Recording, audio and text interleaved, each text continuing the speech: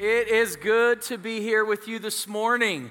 If you are a guest with us here today, we just simply say welcome. We are in an Easter season, and we're 3 weeks out, but yet every weekend, I just believe God is doing something to prepare us, to get our hearts ready, and to get our hearts right. And so I am so glad you are here today. If you have a Bible, we're actually going to be in the Old Testament passage called Psalm 23. And we have been unpacking this psalm in our series called Here With Us. And so again, I just want to welcome you here today at our Garrisonville campus. Give a special shout out to our courthouse campus over there. Hey, Pastor Andrew and all the people meeting over at Colonial Forge High School. We welcome you into this experience as well. And we know this is going to be a great opportunity for us as we continue to serve others. Today is an exciting Sunday. I'd challenge you to go out into our People Street and find out how you can join our ministry partners that are here today and how we can be more faithful in serving. And then today at 1 o'clock, don't miss this opportunity to come find out more about short-term mission trips, especially high school kids. Come on. I've got some trips that need to get filled today. Got a few more spots for our Indian Navajo Nation trip, and then also Impact Virginia, where we go out and serve our neighbors down in Culpeper. Don't miss that moment as well. Come find out information today so you can be ready to take a step if God leads you to do so. And so 1 o'clock, right after the last service, up in our chapel. Now today, as we go into the passage of Scripture, Psalm 23. I know last week I got a little confessional. I know sometimes that always gets scary at church. And so if you're a guest with us here today, we welcome you here. But right now, I'm a pastor of a church, but I'm going through my own valley, if you will. And I got real open last week talking about how right now, a few weeks ago, my older sister was murdered. And I'm walking through the grief of losing not just my sister, but now watching over my nieces and nephews and seeing as they move forward in the same grief valley that I'm in. And I want to try to do my best. But the problem is I know what I know, and I believe what I believe to be true, but my feelings, come on, the feeling part is just not caught up yet. Matter of fact, feelings, man, we're going to talk about that today. It can be deceiving. And right now, that's the hard place. Even as I preach, usually I have a feeling every Sunday. Right now, I can't even gauge Sundays. I'm just thinking, God, I just got to be faithful to your word, and I'm going to let you speak to the hearts of people no matter how I feel. Can I just confess that today? And so that's where I'm at in my journey. Maybe you can relate at some level, but I just believe today God has a word for us. I do believe that. Are you ready for what God has to say to you? Well, here we go. Now, as we look at the passage today, we're going to look again at Psalm 23, and we're going to really focus our hearts on verse 4. But before I go there, let me ask you a question. I want you to go back into childhood if you're an adult, and I want you to think about, as a kid, that time in your life where you were scared to death, okay? Do you got the event? Do you got the moment in your head? For me, I was 8 years old, and our neighbors, it was an October time frame, they said, hey, we ought to all go as a neighborhood and go to the local haunted house. Now, I know I'm already pushing against some of y'all, thou shalt not haunted houses. I get that. I wasn't a Christian yet, okay? And so these neighbors said, we want to go to this haunted house. And so our local JCs every year would put on this annual haunted house. And usually what they would do is they would get like an open department store or a vacant department store, and they would make scenes in it that you would walk through, and they would try to scare you all the way through. Now, at that time in my life, I'd never, ever, ever been to a haunted house. Now, I did like to get scared every now and then, and I'm of that generation, just to tell them my age, I'm from the Friday the 13th generation, okay? Slasher kind of movies. Now, we weren't ever allowed to watch that movie at my house, but when I went to my dad's on the weekend, he had a VCR, and he had all these VHS tapes, and so over there with my sisters, we would watch these movies. And I was like watching these movies in the daytime because I was too scared to watch them at night. And I would literally have the blanket over me, and I'd pull the blanket so close, it'd be right up to my nose watching this movie of Jason at Camp Crystal Lake. You know what I'm talking about? And so that was my only memory of fear and scared. And so now tonight, we rally all of our families, and we're going to this haunted house. Now, when we arrived on the scene at this haunted house, we literally had to wait outside for about an hour to get in there. Now, a lot of people were there. Everybody's kind of excited, and it's cold weather. It's October time frame. And the closer we get to the entrance, the more scared I become. And we were like just about 10 people back, and my heart is about to beat out of my chest. And all of a sudden, I'm realizing this is not a good idea. I don't want to do this. Now, my mom wasn't there. My dad wasn't there. My sisters were there. The neighbors were there. And we loaded up in this huge conversion van, drove there. And the father that drove us there was this big burly guy named Mac. Now, we were like next to go in, and I'm like, I ain't going in. And so I start to run away, and he grabs my hand, and he says, Todd, come back here, come back here. He says, we're going to go through. He goes, nobody's staying out here. You can't stay by yourself. I said, but I don't want to go in. I don't want to go in. Everybody's excited. I'm about to cry. You know what I'm talking about? And so he said, well, listen, you're going to go in with me, and I got you. I got you. And so what do? Man, I clung to this guy so tight. My face was literally imprinted in his rib cage, right? And he had his arm like this, and we started going through scene by scene by scene. You know, the first scene with the car goes, at you, right? And all these things jumping out. And man, I probably didn't look a whole lot because the whole time I'm just looking at Mac, holding him for all dear life. And then we came to this one scene where the werewolf's coming at us, right? And he starts jumping off, and he starts running towards us. And at that time, I loved what Mac did. He grabbed me like this. He pulled me just a little closer, and then he put his hand out as to say to that werewolf, you better back it up before I take you out, right? And then he pushed him off, and then we were 2 scenes away. Listen, we survived. We've survived. We survived. Have you ever been scared to death out of your life, and you're grateful for someone like Mac that helps walk you through? Listen, today as we go back to Psalm 23, this will make more sense in a minute, but this is where we've been during this Lenten season.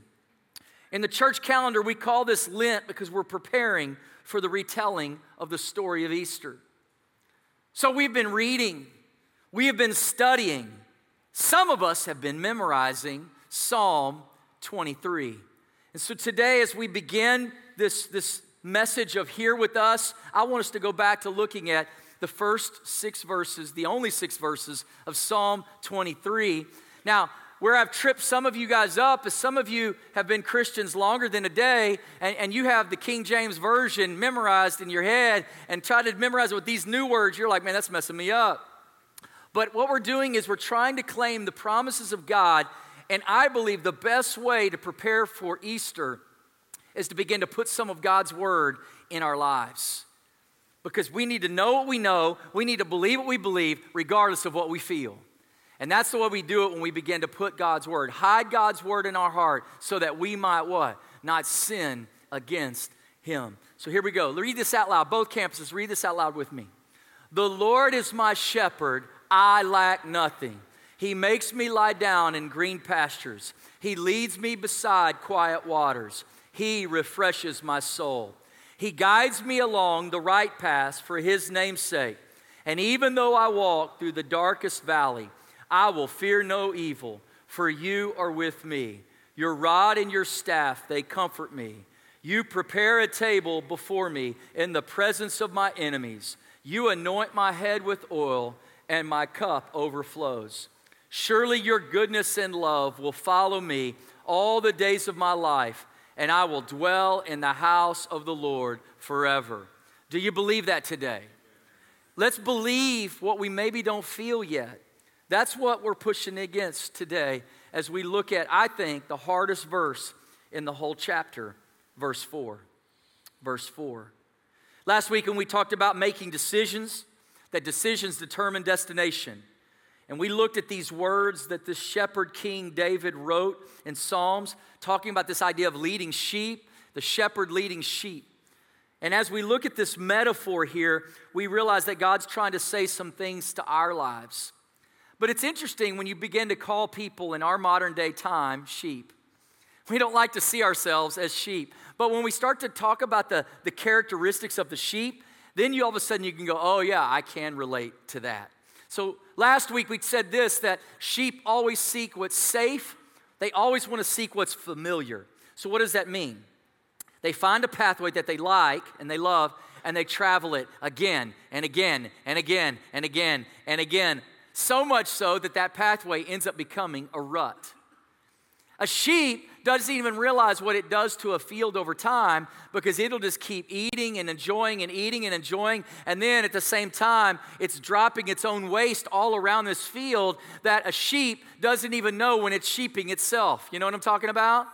And all of a sudden, it's beginning to die. It's beginning to hurt itself with parasites and bacteria. You see, a sheep needs a shepherd. Come on.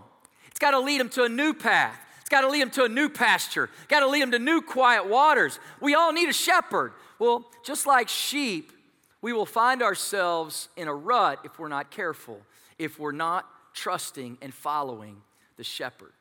Now today, let me give you 2 more characteristics about sheep that can help us today. The first one is this: sheep are prone to fear. This is why they want familiar. This is why they want the same path. They're prone to fear. They're afraid.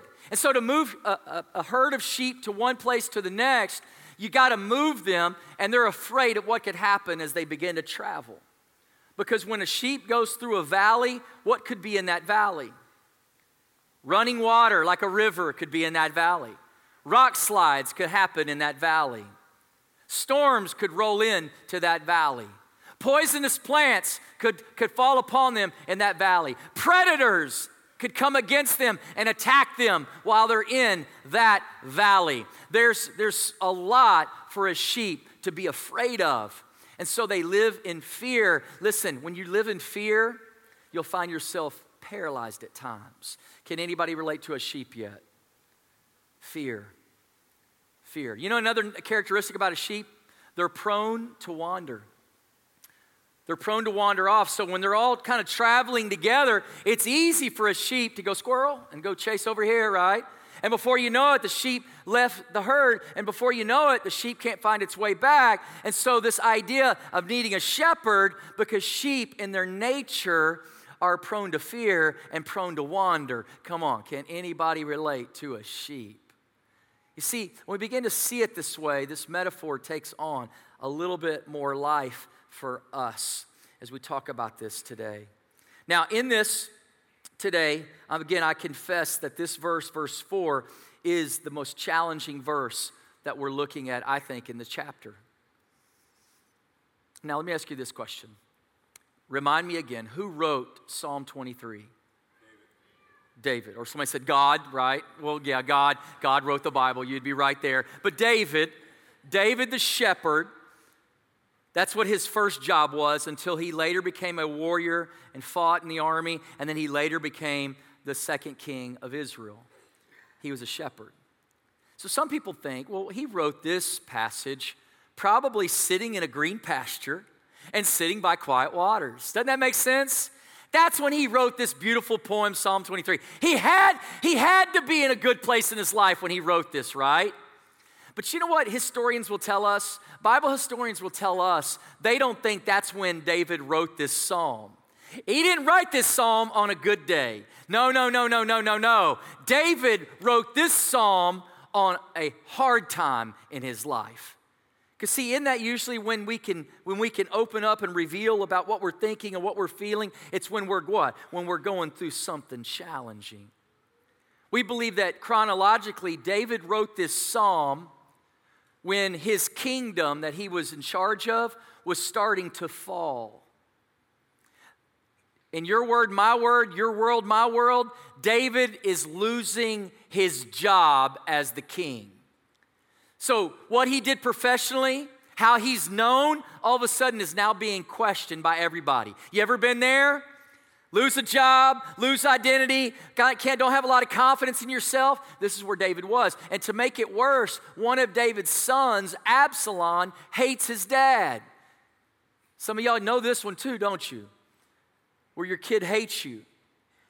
And his son Absalom is creating revolt and rebellion in the kingdom.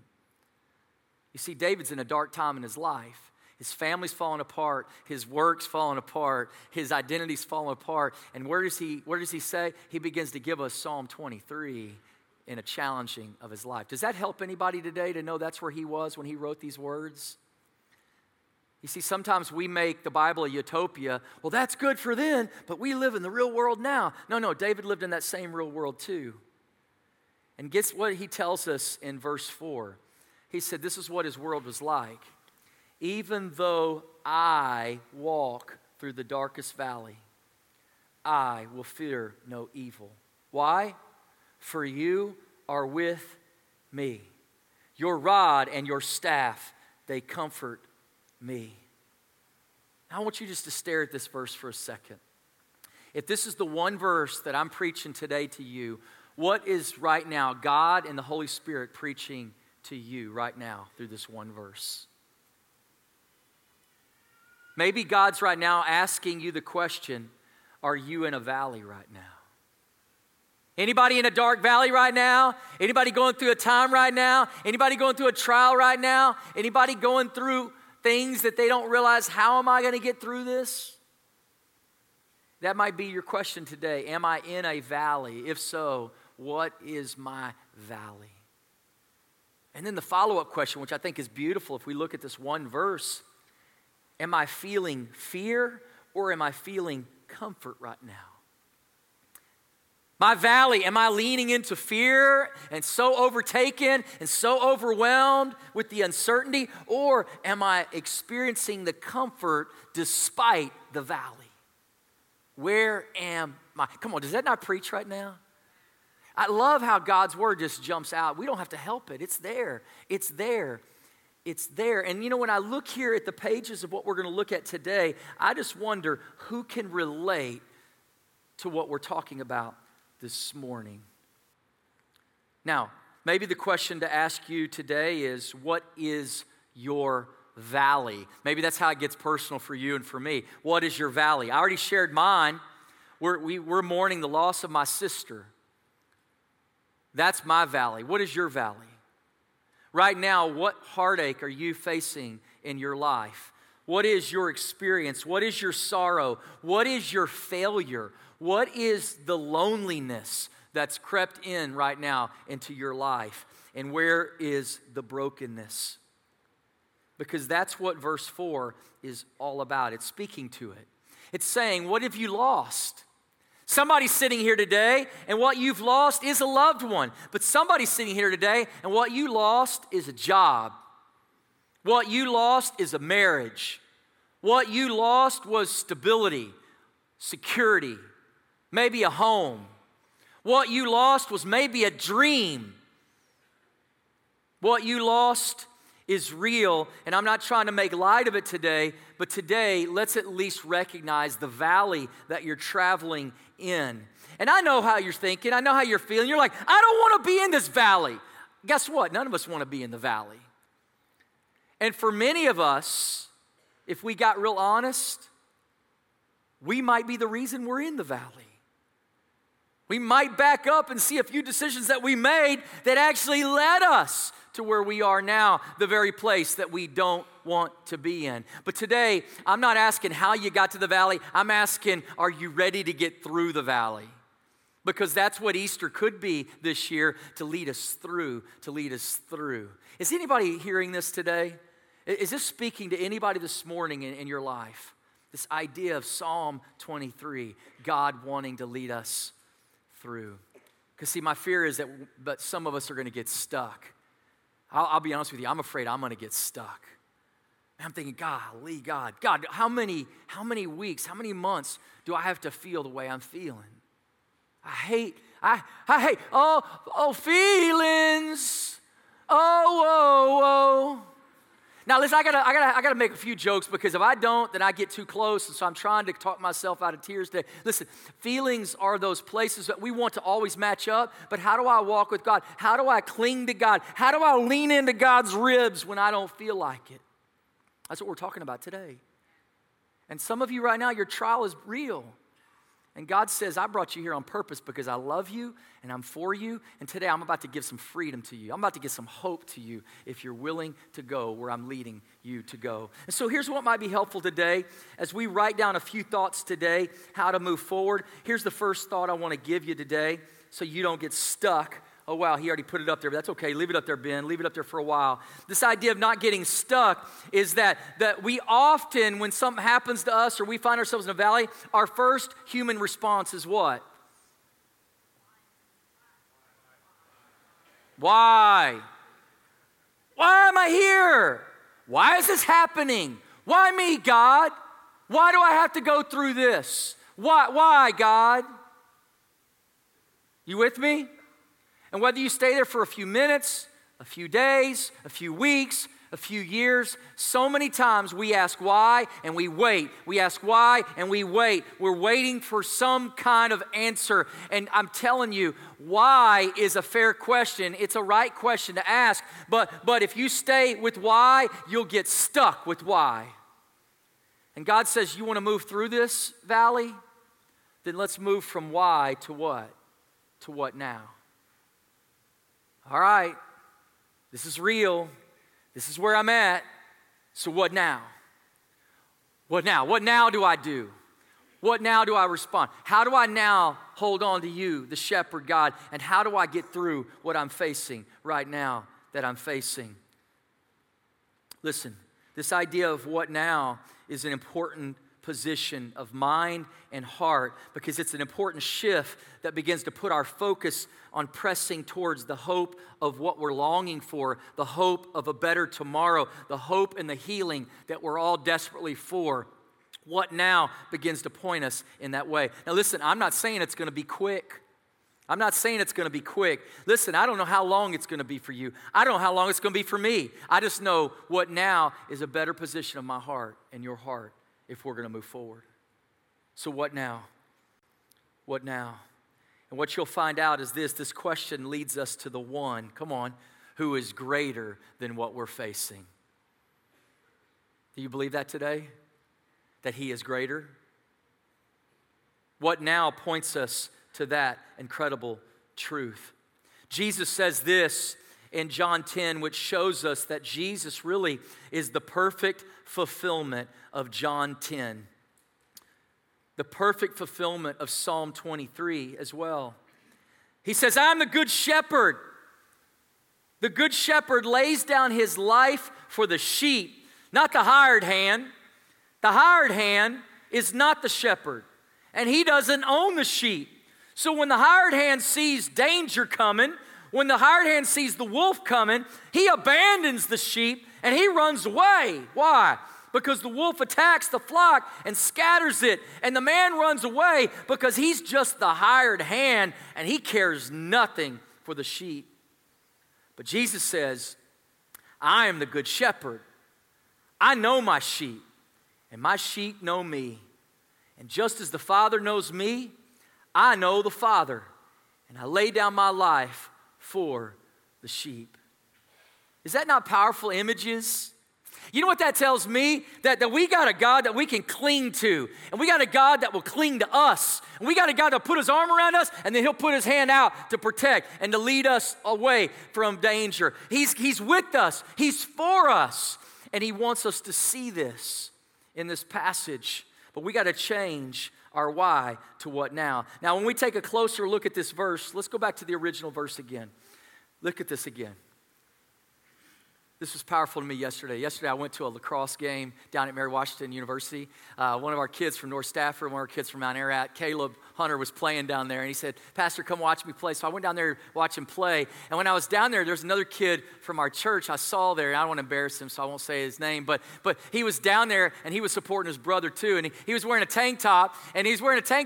And he had this cool tattoo he just gotten not too long ago. But he had another tattoo on his chest. And I ain't trying to be all weird and pastor like that. But I was looking at his chest. And it was words, and I could only see part of the words. And so I just said, hey, will you pull your shirt down? I want to see your chest. Now, again, not great. I think I did that one time right here about Cowboys. And listen. But he pulled the shirt down. You know what he had on his chest? He had Psalm 23. And it was in the shape of a cross. It was written out in the shape of the cross. And I said, dude, will you come tomorrow and show the whole church your chest? I said, dude, that's all in right there, man. I asked the church to memorize it, and you wrote it on your heart, literally, right? But when we look at this passage right here, I want you to see something right here, because when we look at it here, there's some words here that I want you to catch and pay attention to. In the NIV, when it writes it in a more contemporary language than old language like King James, it changed a phrase from to the darkest valley. Now, that's true. There's some part of that definition is true there, but when you get the real word, the Hebrew word, it's bigger than the darkest valley. You see, the darkest valley gives us the word called Salmaveth. Salmaveth, say that with me. Isn't that cool? The word sal means deep shadows and darkness, but maveth means death. Come on, you know the King James Version. I'm walking through what? The valley of the shadow of death. Doesn't it have a little bit more description than the darkest valley? The shadow of, the death of, this dark place, this ominous place, this scary place. That's what the Bible's given to us.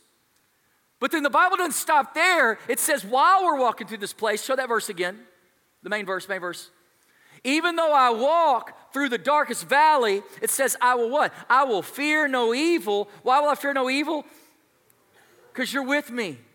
And then, not only are you with me, you're providing what a shepherd needs. A shepherd needs a rod and a staff. A rod and a staff are the two tools at how a shepherd protects and leads the flock. Did you know this? Let me tell you the difference. The rod means kind of a protection weapon. If a predator comes, if an animal comes and begins to attack, man, that shepherd gets that rod out and will swack and fight off anything coming against the sheep. That rod means to protect. That rod means to defend. That rod is a symbol of power, a symbol of authority. The shepherd holds the rod to keep what? To keep the sheep safe. Is that not cool? Do you see that picture of God holding us with one arm and striking things down away from us with the next arm? Do you see that? That's what the writer wants us to see. See, the rod is to protect. The rod is to protect. But what's the staff for then? The staff is to correct. You see, the shepherd will have that crook. Come on, you've seen pictures, right? The crook, and on that shepherd's staff, it might use the butt of that staff to kind of poke or to prod. You ever heard that? To poke and to prod? That's a shepherd term. To poke and prod sheep to head in the right direction. To guide, to discipline. That's what the staff is used for against the sheep. To pull back. It has a hook on the end of it because sheep are prone to what? To wander. So if it wanders off, guess what it does? It'll throw that hook out there and it'll pull that sheep back to the herd, because that's what a good shepherd does, to keep the herd together. I love it. Sheep are prone to fear, so he might have to go, come on, come on, come on. Sheep are prone to wander. He might just say, come on back. And then at night when he lays down with the sheep, each of the sheep crawl underneath the hook, the crook of the staff, as he counts them one by one. You see, a good shepherd wants to make sure he didn't lose any sheep in the day. Isn't that cool? These metaphors we've always heard our whole life through the Bible, and God's trying to show us what it's like when we start to see God like that. You see, this idea of trusting and believing and walking with God, the shepherd doesn't spare anything, including his own life. He's got to be willing to lay it down to keep the sheep safe. No pains, no trouble, no time to keep his eye off of danger so that he can keep protecting. Number 2, write this thought down. In the valley, your feelings will be your greatest obstacle. Isn't that true? Some of y'all know this to be firsthand true, isn't it? Your feelings will become your greatest obstacle, because what you feel, it's real, but what you feel might not be true. There's a difference. I think when we're going through a deep trauma, don't ignore the feelings, but don't let the feelings dictate everything that you do. If you do that, you might find yourself deceived. You might find yourself in dangerous places, because feelings can become overwhelming if we're not careful. Come on, you know this. You know this. Last week, I told you I took this vulnerable step with our church, and I don't want to go there again today.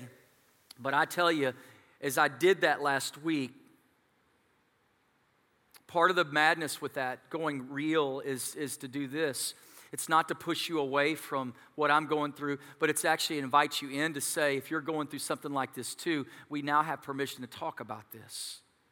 Sometimes that's what happens when I get transparent on certain Sundays is to give us permission to maybe go a place that's uncomfortable but maybe necessary to go.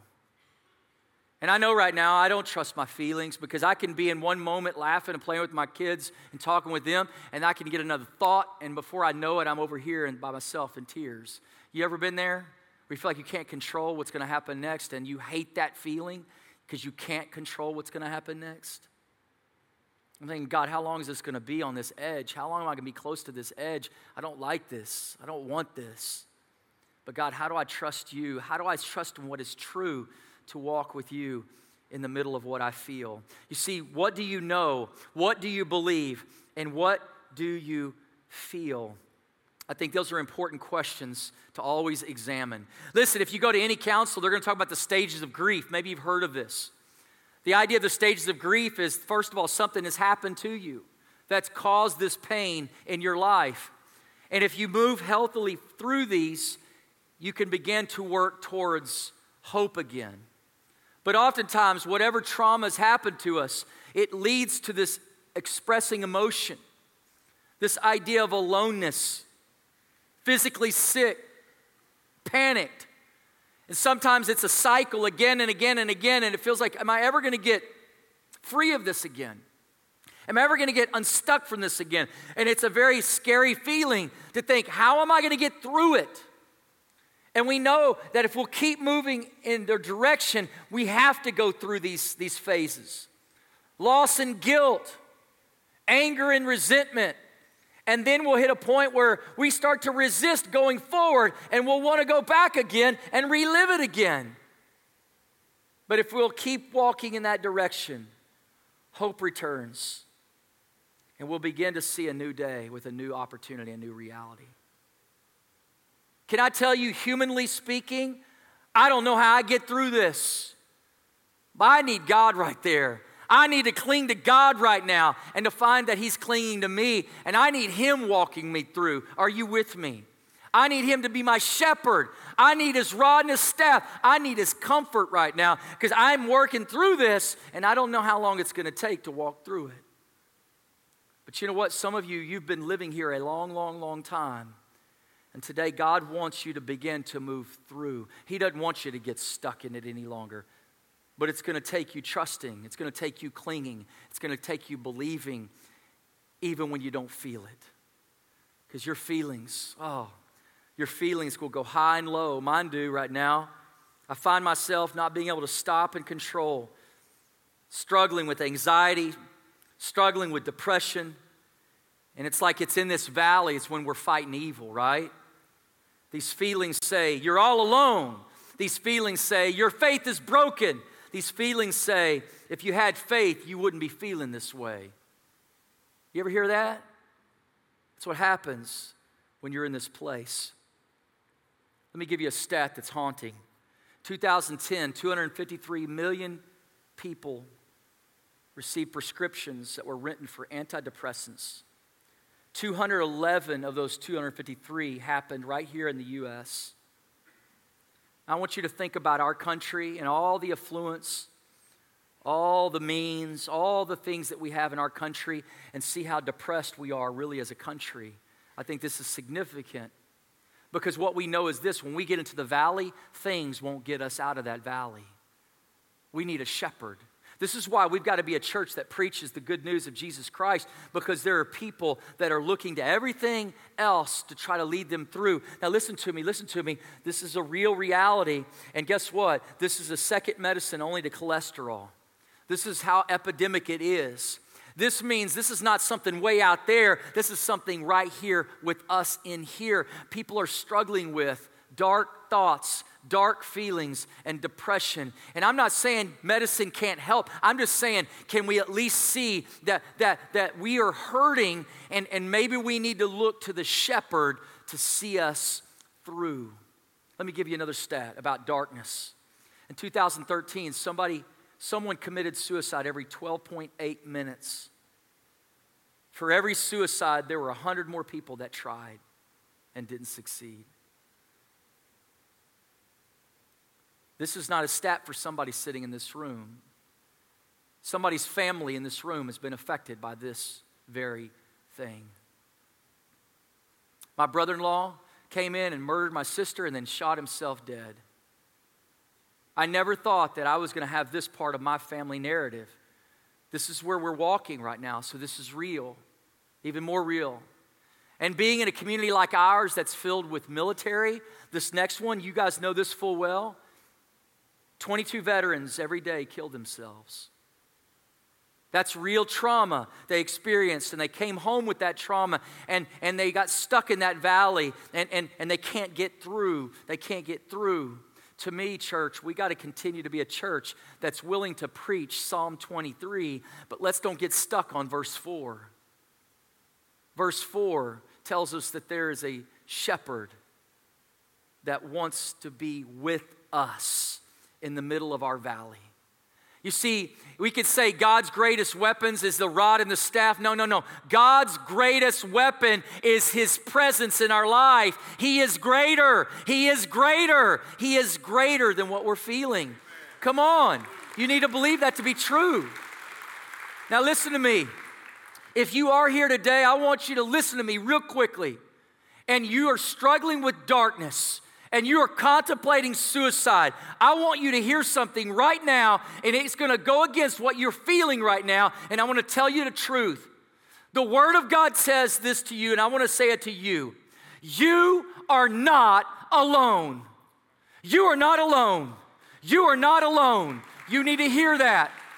Now, you may feel alone, but you are not alone. God has told us that. You are not alone. He is here. The second thing I'd have to tell you to this is that God is here and He wants to walk with you, and He wants to walk you through this. And then one more thing I want you to hear today is this. Depression is not just spiritual. You may need to go to a doctor. You may need to go to a counselor. I'm just saying, don't let go of the good shepherd as you go to the doctor and as you go to the counselor. Hold on to Him. He's holding on to you, and He can use godly men and women to help see you through. Don't miss this moment and walk out of here holding on to your valley and holding on to your darkness just because you're prone to fear. Let God be God in this moment with you. Here we go. Write this down. In the valley, God, in this valley, you are better to help others. In this valley, you are better to help others. Can I tell you, over these last 3 weeks, my heart has been so heavy, and I have struggled. But you know what's been beautiful to me is I'm a part of a family. I'm a part of a church like Mount Ararat where you guys just don't let go of me. I've gotten more cards that are pointing me what? Back to the Word of God. You're pointing me, your pastor, back to this is what you can know to be true, pastor, whether you feel it or not. This is what you can believe to be true, pastor, whether you feel it or not. And your love and attention and your cards and the meals that you've given my family and I has been powerful in healing and bringing hope again and reminding us of the hope again in the midst of our dark valley right now. A few of you have bought me books, and I got 3 books from a family, and one of the books was A Parent's Guide to Raising Grieving Children. And I don't know why, but it was the book that I felt drawn to start reading first, and mainly because I'm an uncle, and I've got 2 nieces and 2 nephews that I want to try to help my dad from afar, try to continue to move them and point them in the right direction. And I want them to have Jesus in their life and to be able to see the healing that comes from Him. And so this theme of A Parent's Guide to Raising Grieving Children caught my attention.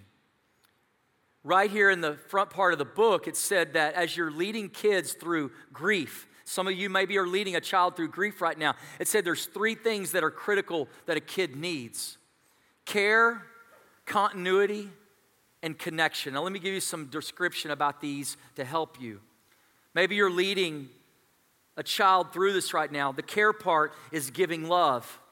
It's giving attention. It's physical needs. It's hugs, right? It's emotionally being there for them. It's spiritually guiding them. This is what care is needed during an hour of such great grief and trauma. But continuity is important too. You know what you need to remind your child? That tomorrow's still going to happen. As hard as today is, the sun's going to come up tomorrow and we get another day. You need to reassure children that tomorrow is going to happen. Connection. Kids desperately during this time in their life need connection. You need to recognize what they're feeling. You need to recognize the mourning, and you need to keep them alive, and you need to be present in their lives. Come on, doesn't that sound encouraging? I think we all need this, don't we? I need this. And as I read that, I thought how powerful it is. But can I tell you what made this even more powerful? You know who sent me this book? I don't even know if she's here during this hour. Stephanie Stockham, beautiful family. That 6 months ago, she buried her husband in his 50s with brain cancer. And she's raising teenage kids right now. Do you see this? She's still walking through her valley, and what is she thinking about? Identifying with my valley. And she's given me some resources that have helped her. Why? Because when you're in the valley, you can begin to care for people in a way that you've never been able to care for people before, because you can know what it feels like to walk in that valley. Now, here's what gets even cooler. You know how she got these books in her library? You know who sent her these books? Somebody else in our church named Sue Tuckweiler. Y'all might not know this, but Sue Tuckweiler, about 3 decades ago, lost her husband while she was raising her teenagers. Isn't that rich?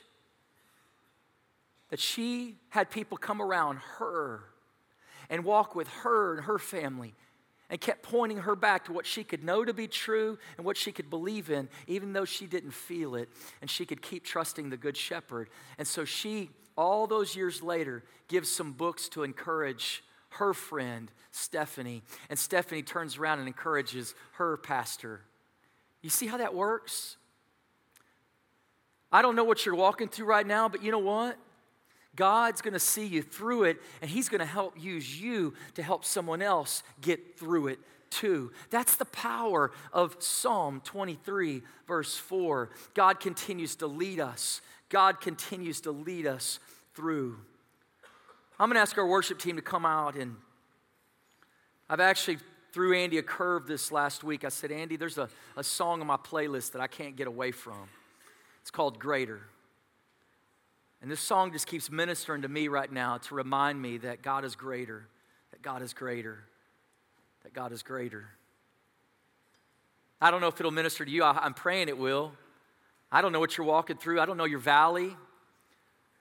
But my guess is that there's some people here today walking through some tough things.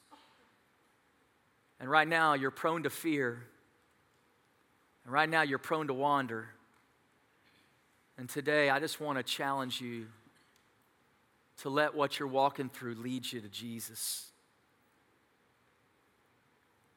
The fourth thing on this list today is this. In this valley, God wants to meet you. He's here. He's here with us. That's what the valley's all about. It's to meet with God.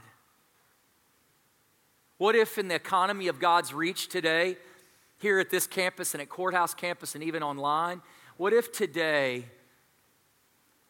God's going to meet you in this valley and today's going to be a beginning relationship with Him? I started thinking about that. I started thinking how many people maybe are already sitting among us that if it wasn't for that valley, you wouldn't be walking with Jesus. If you didn't go through that trial, you wouldn't be walking through Jesus. But because you went to that valley, it's where you met God. It's where you surrendered in faith to God. It's where you began a relationship with Jesus. It's in that valley. It's because of that valley. Is this speaking yet to anybody today? And so maybe there's somebody brand new here today that God's going to meet you for the first time in the darkest time in your life, in your valley. Man, that's how much God loves you. It's powerful to think about God in that way. That He's not a God that's distant, but He's a God that wants to be right here with us, to put His arm around us, to protect, but also to keep us safe and to move us through. There's some images here I don't want us to lose sight of. It's just so powerful to think about God in this way. You see, some of you, though, today, it's time to return. It's time to return to God. It's time to get back right again with God. And I just ask you today, in a loving way, what do you need from the Good Shepherd today? Do you need His rod or do you need His staff? Do you need His protection today or do you need His correction today? What do you need from God today? Because He's a good shepherd. He's a good father. Oh no, He's a good God. And He's here today to meet with us. And He wants to meet with you. Will you meet God today in this valley? That's what this is all about. That's what Psalm 23 is all about. You know, when I think about this, it's this idea of coming to meet Jesus. Last week, I ended the message leading us to declare some choices that we're making. And I thought, you know, how do we end this message today? And last night, I actually called Pastor Andrew to come over to my house so we could talk through the passages and we could pray together. And as we were looking at the scriptures, I think he might even said, he said, Pastor, here's what I see. I see God reversing it this week on us, and He's the one making some declarations over us. And I thought, wow, that's it. God wants to declare some things over us, some things that we can know, some things that are true, no matter what we're feeling. And so today, that's what I want to end today's message with, is declaring God's word over your life and my life. So are you ready? Are you ready? Are you ready? Here we go, here we go. In your valley, here we go. First one is this. God's declaring today, you are not alone. You're not alone. You know, in the Christmas story, we call Jesus Emmanuel. What does that name mean? God is with us. God is with us. Who believes that today?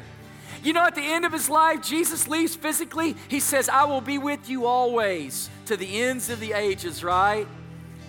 You're not alone. That's what God's declaring today. You're not alone. God is here. You know what God wants to do? God says, I want to what? I want to protect you. I want to lead you. I want to guide you through what you're facing right now. You know what God declares today over you and to me and to us? He says this today. He says, I love you. Woo! Is that not good? I love you. That's what God's telling you today. I love you. I love you. And Jesus says, I love you so much that I will lay my life down for you. I did that for you. Why did I lay down my life? So I could what? Conquer what? Sin, sickness, and death. I love you. That's what God says. I love you. I will see you through. Come on, that ought to do something to somebody's spirit this morning. This is what God's speaking out over us today. God says this today. He says, I am greater. I am greater than what you feel right now. I am greater than anything you're facing right now in your life. I am greater. I am greater. I am greater. Who believes that today? I am greater. That's what God's saying. He's trying to speak it over you. He's trying to speak it over you, even though you don't feel it yet. He's saying it. He's saying it. He's saying it. And somebody today needs to begin a relationship with Him. And somebody today needs to return to a right relationship with Him today. And He's saying that to us this morning. Oh, I love Psalm 23, verse 4. But it's not the last verse in this chapter. Come next week. We're going to sit at the table with them. We're going to take communion next week. I hope you'll come. But this week is about a decision. Putting our trust in Jesus in the middle of our valley. We are saved by putting our faith in Jesus. I love that salvation is about confessing and believing, not about feeling. Isn't that good? It's about a decision. I heard somebody recently tell me, Pastor, I said, are you a Christian? They said, oh, yeah, Pastor, I'm a Christian. I've always been a Christian. I said, what? I said, you can't always be a Christian. You can always go to church. You know, parents drug you to church when you were a baby. You've been in church your whole life, but you can't always be a Christian. Being a Christian is making a decision to follow Christ. Have you done that? Have you done that? Friday night, my family and I went down 610 and we went to one of those places to eat. And as we walked into the restaurant, we were going through the line to get our food, and this lady, this girl, this 17-year-old girl behind the counter said, are you the pastor of Mount Ararat? I said, yeah, I am. She said, can I talk to you before you leave today? I said, absolutely. So we went and got our food. We sat down, we ate. And before we left, I looked at her, I said, hey, we're about to leave. And she said, she came over and talked to me. She said, Pastor, she says, I want to join your church. I want to be baptized. I thought, well, that's cool.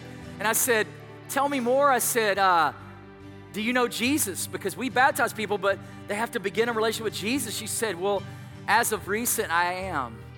She said, I've never been to your church before. I've been watching online the last several weeks. She says, I'm coming through some really dark things in my life, Pastor, and you've been speaking about those dark things. And she said, I gave my life to Jesus, and I want to be baptized.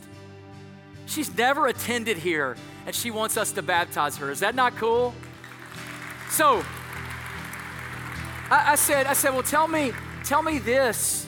How did you even find out about Mount Ararat and find out about watching us online? She said, well, I've got a worker here that's my friend, and he started sharing Jesus with me. Isn't that cool? So she started watching, and then she started believing, and God is walking her through. Is that you today? Is that you today? God is greater. God is greater. We're about to sing this song, God is greater. Before we do, would you pray with me? Father, thank you for the way you're speaking, and it's so personal. It's so personal to each person in this place, each person at Courthouse, each person online. God, as you talk to us today, our feelings might be all over the map, but today, God, we need to know. We need to know what is true. We need to believe in you today, God. Would you help our belief? Would you help us? Because, God, some of us are in a tough place. Some of us are hurting, and we need your hope again. We need your healing again. And, God, you tell us in your word we can find comfort in you. And that very word, comfort, that you give us invites us to repent. It invites us to give our lives to you. It invites us to trust you so that we don't have to live in fear any longer. God, right now, would you lead us to trust Jesus and only Jesus to see us through. Thank you, God, for this day. Thank you, God, for speaking. Now lead us in this final song, God, to declare you are greater. You are greater. In Jesus' name, amen.